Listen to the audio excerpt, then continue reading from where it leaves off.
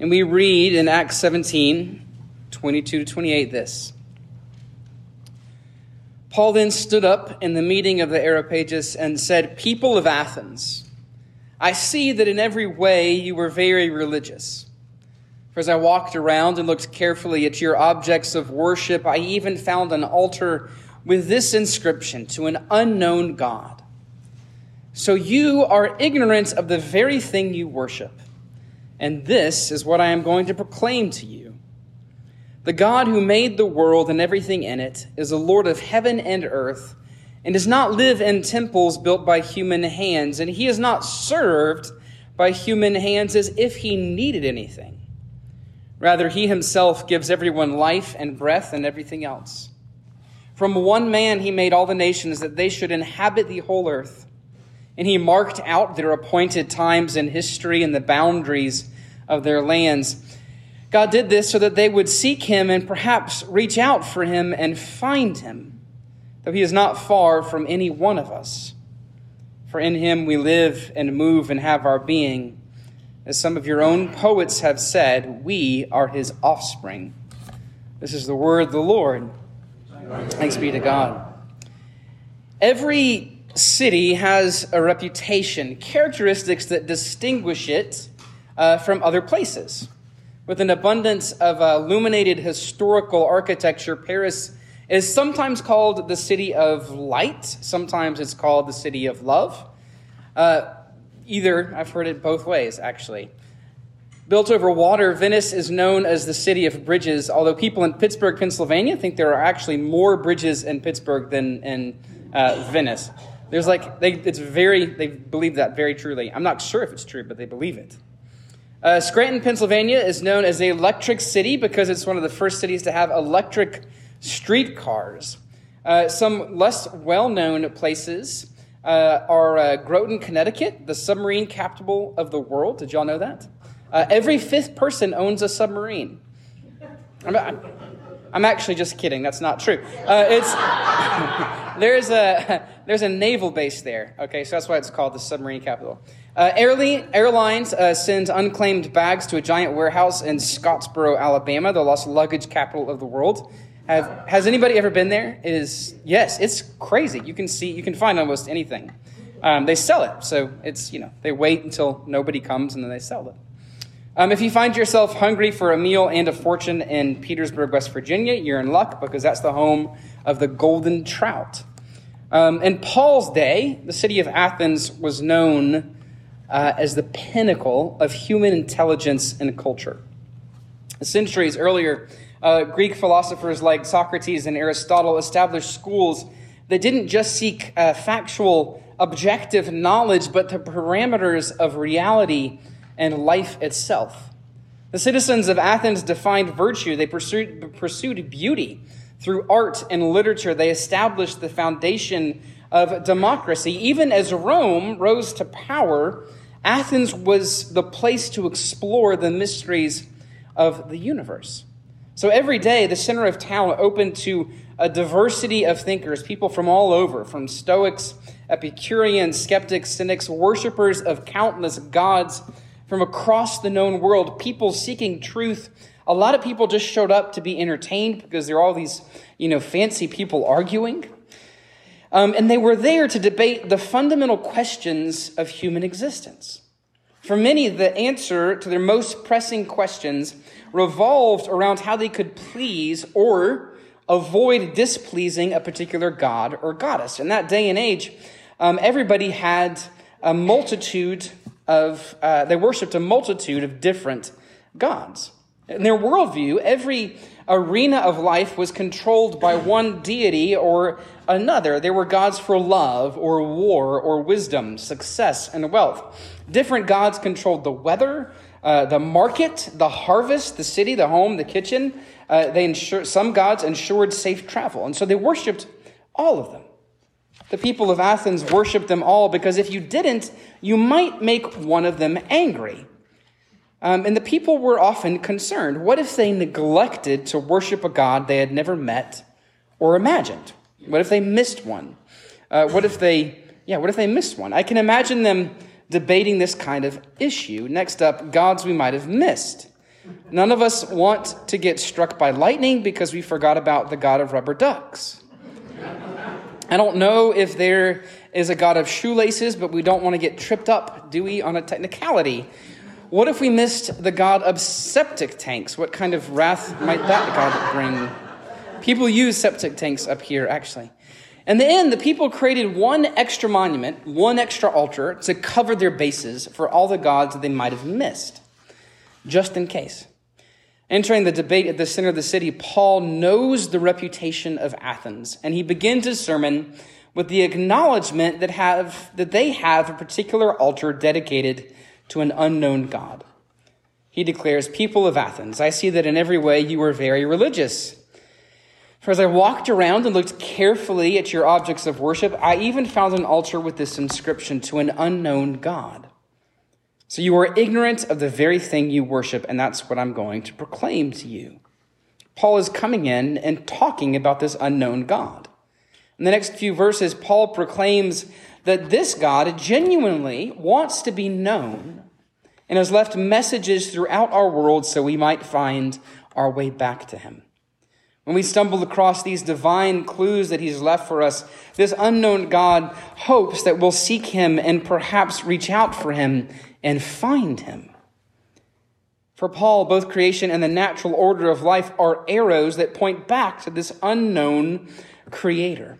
And we know what we're talking about. We know what he's talking about here.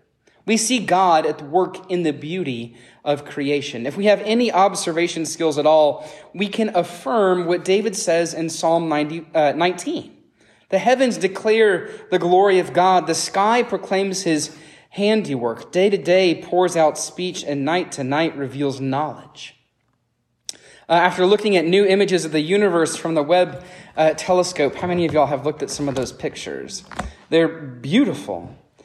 Some of the astronomers who were sort of looking at these new images, both some who believed in Jesus or in God and some who didn't, were overcome by this enormous sense of wonder. Some of them said that they silently were weeping as the pictures came in because no human had ever seen these galaxies up in the sky.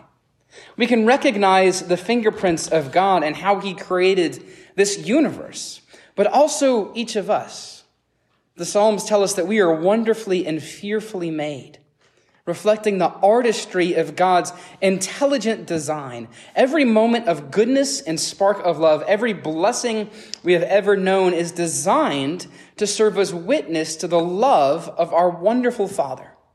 For Paul, the patterns of blessing around us have been ordained by God in order that we might recognize his steady hand and walk with him more closely than before.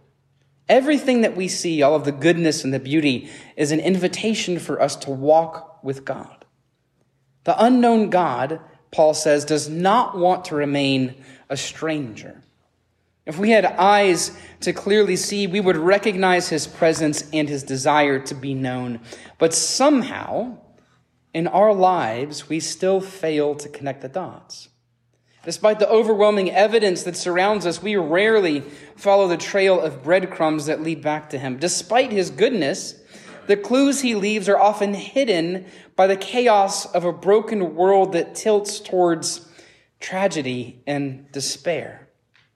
The past few years, with the pandemic and all of the social turbulence that came flooding in its wake, seems to have increased the uncertainty and instability of our world more than usual. We've had not just 1 year, but years of alarming disruption. But even as we're getting past the pandemic, the brokenness of this world didn't begin in 2020. Things didn't get bad then. The chaos that we feel now has been present since the very first moment humanity rebelled against our God, and it continues to dominate even our happiest days. Led by the sin within us and the corruption around us, our souls more often find not hope, but despair, not clarity, but confusion. Conspiracy theories on both sides of the political spectrum make us doubt and fear instead of love our neighbor. Rather than contribute to healing or restoration, we assume the worst and hurt one another instead. Shakespeare wrote in King Lear that all's cheerless, dark, and deadly, and sometimes I think we feel like we can relate. Distracted by the broken world around us, it's hard, if not impossible, to see God at work. Despite Paul's explanation, it felt to the people of Athens and can still feel to us that God remains hidden. Even with the clues that we've been given about his goodness, our God feels unknown, even absent, like some clockmaker that set the world in motion and stepped away. Like some cosmic game of hide and seek, he may be out there, but we can't find him. But as Paul explains, humanity has always been very good at hiding from God and very bad at seeking him. Corrupted by sin, our failure to recognize the Lord's presence does not rest with him, but us. The pattern we have in our relationship with God isn't grateful awareness, but uneasy avoidance. Ever since the garden, humanity has been hiding from the God who seeks them. We see this in the very beginning. Adam and Eve's first response to their sin in Genesis 3:8 was to hide from the Lord who walked with them every night in the cool of the evening. We do the same in our own lives in a million different ways. When God moves towards us, we tend to run in the opposite direction. When he calls our name, and friends, he does call your name, we ignore his voice. God might be calling us, but we never pick up the phone. He might be sending us messages, but we never respond. But Paul believes the damage goes even deeper. If we could acknowledge the movement of God in our lives, we would eventually move toward him sooner or later. But we decline every invitation our God extends because sin has fatally impaired our ability to recognize his presence at all. Paul compares the human failure to see the obvious presence of God to a blind person stumbling in a darkened room, consistently missing what they want to find. In English, the phrase feel their way toward him in this scripture can be translated as the verb to grope.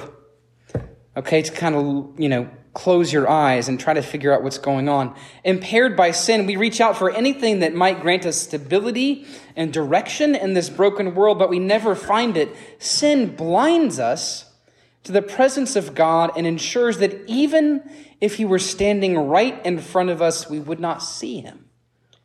Isaiah 59 describes a human condition apart from God in a similar way. Isaiah writes this: "We grope along the wall like blind men, like those who have no eyes.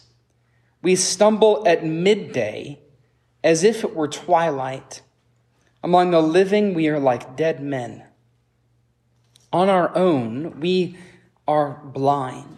We wander around looking for someone who desires to be found, but never finding them." But the good news that Paul shares with the people of Athens and us is that our God wants to be found and does everything in his power to make sure we find him. Unlike us, the Lord is incredibly bad at hiding, but profoundly persistent at seeking. As a child, Jesus would not have understood the principles of the game hide and seek. He just wouldn't have understood it, like at all. He would have been very, very bad at this game. Instead of hiding, he would have walked around. He would have showed up next to his friends and said, "Hey, here I am. I'm here for you. I'm not going anywhere. I'm always going to be with you." John Calvin writes that God is not to be sought in a multitude of ways, and we needn't make any long journey to find him. And we must note the goodness of God in that he places himself so closely to us, even the blind may stumble upon him. In Jesus, God stands in the middle of our dark world with a spotlight shining on him from every direction, shouting to each of us, "Here I am. Can't you see me? I'm right here." On the other hand, Jesus would have been extraordinarily good at seeking, never stopping the game until everybody was found and brought safely home. Jesus does not wait for us to find him, but comes to find us first. In the Greek, the word for seek implies giving full attention and priority to a particular object or person and deliberately pursuing after. Throughout his ministry, Jesus proclaimed that he has come to seek and save the lost. Jesus searches for everyone separated from God the Father by their sin. And he spares no effort to reclaim that which has been lost. He will leave the 99 sheep to find the one that has wandered away because that one is precious to him. You are precious to him. He will exhaust every resource, travel any distance to find us. David alludes to God's pursuit of his children in Psalm 23:6 when he writes, "Surely your goodness and love will follow me all the days of my life." The Hebrew word for follow hints at the resolve, at the commitment behind God's love, the fuel that fires the engine of his grace. Our God is beyond persistent. His goodness and mercy won't just follow his children around like some unobtrusive puppy kind of trailing after the one that it loves. His love is more like hounds that give chase during a hunt. More like hounds that give chase during a hunt. This past week, a video went around that, again, strangely illustrates the spiritual reality of God's persistent pursuit of his children. I watched this video and I thought, gosh, it's a lot like how God finds us. So last weekend, a passing pizza delivery guy named Nick Bostic noted a house on fire in Lafayette, Indiana, sometime after midnight. Have any of you watched this video? Okay, you can. Go look up Pizza Guy Saves People. So worried that the house was on fire, okay? So he was worried that people inside might be asleep, might not know the house is on fire, so he parked in the driveway. He knocked on the front door to try to alert whoever was inside. There was no response, and he was like, well, I guess nobody's home. That's good. But he was worried that somebody might be in there. And so he went around the back, and he found the back door was unlocked, and he went inside, started shouting, and he found 4 children in their bedrooms, whom he helped escape out the back door and out into the sidewalk outside. He asked if anybody else was in there, and they said, oh, yes, the little girl, a 6-year-old, she's still inside. She's not here with us. And so he went back into the burning home, and he found her in the smoke. Found her in the bedroom crying and screaming because she was afraid she was going to die. He tried to go back downstairs, but the fire had increased, so he jumped out the second floor window to safety. You can watch the last part of the story from a policeman's body cam who shows up, and this fireman, they're grabbing him and the little girl as they stumble away from the burning home. Our God seeks us with the same kind of urgency, running into the fire to save his children so they might not die but live. Our God pursues us throughout our lives, before and after we come to faith, so we might be encouraged as we walk through this broken world and remember that no matter what happens, he has promised to seek and be with us always. Best of all, our God promises to find us even when we run, even when we hide from him. There's no place we can hide, nowhere we can run, no situation in which he won't enter in order to find us and let us know how deeply he loves us. Every moment of our lives, our God relentlessly seeks us in Jesus, who endured even death so we might know the Lord of all creation loves and desires you. Our God wants to be found. We don't have to endlessly search for an absent God and convince him to speak to us, for in Jesus, our God finds us and tells us that we are loved, that we are his, and we have a part to play in his plan for the redemption of this world. In Jesus, our God comes so we might find not only salvation, but also purpose. Because when God finds us, when our eyes are opened and our hearts break free from the blindness of sin, we discover that he hasn't just rescued us from sin and death, but calls each of us to follow him. He saves, but he also beckons us forward to join him in the work of his kingdom.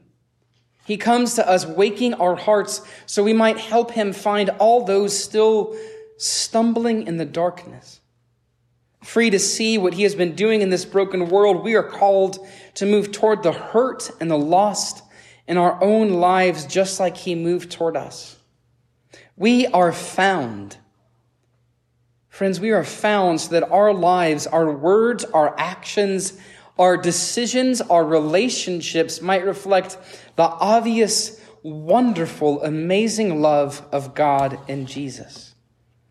So even when it seems hard to find traces of our Lord, even if you're going through something so heavy it feels like God is absent, remember that he comes to find us so that our broken world might know the limitless depths of his love. Hallelujah. Amen.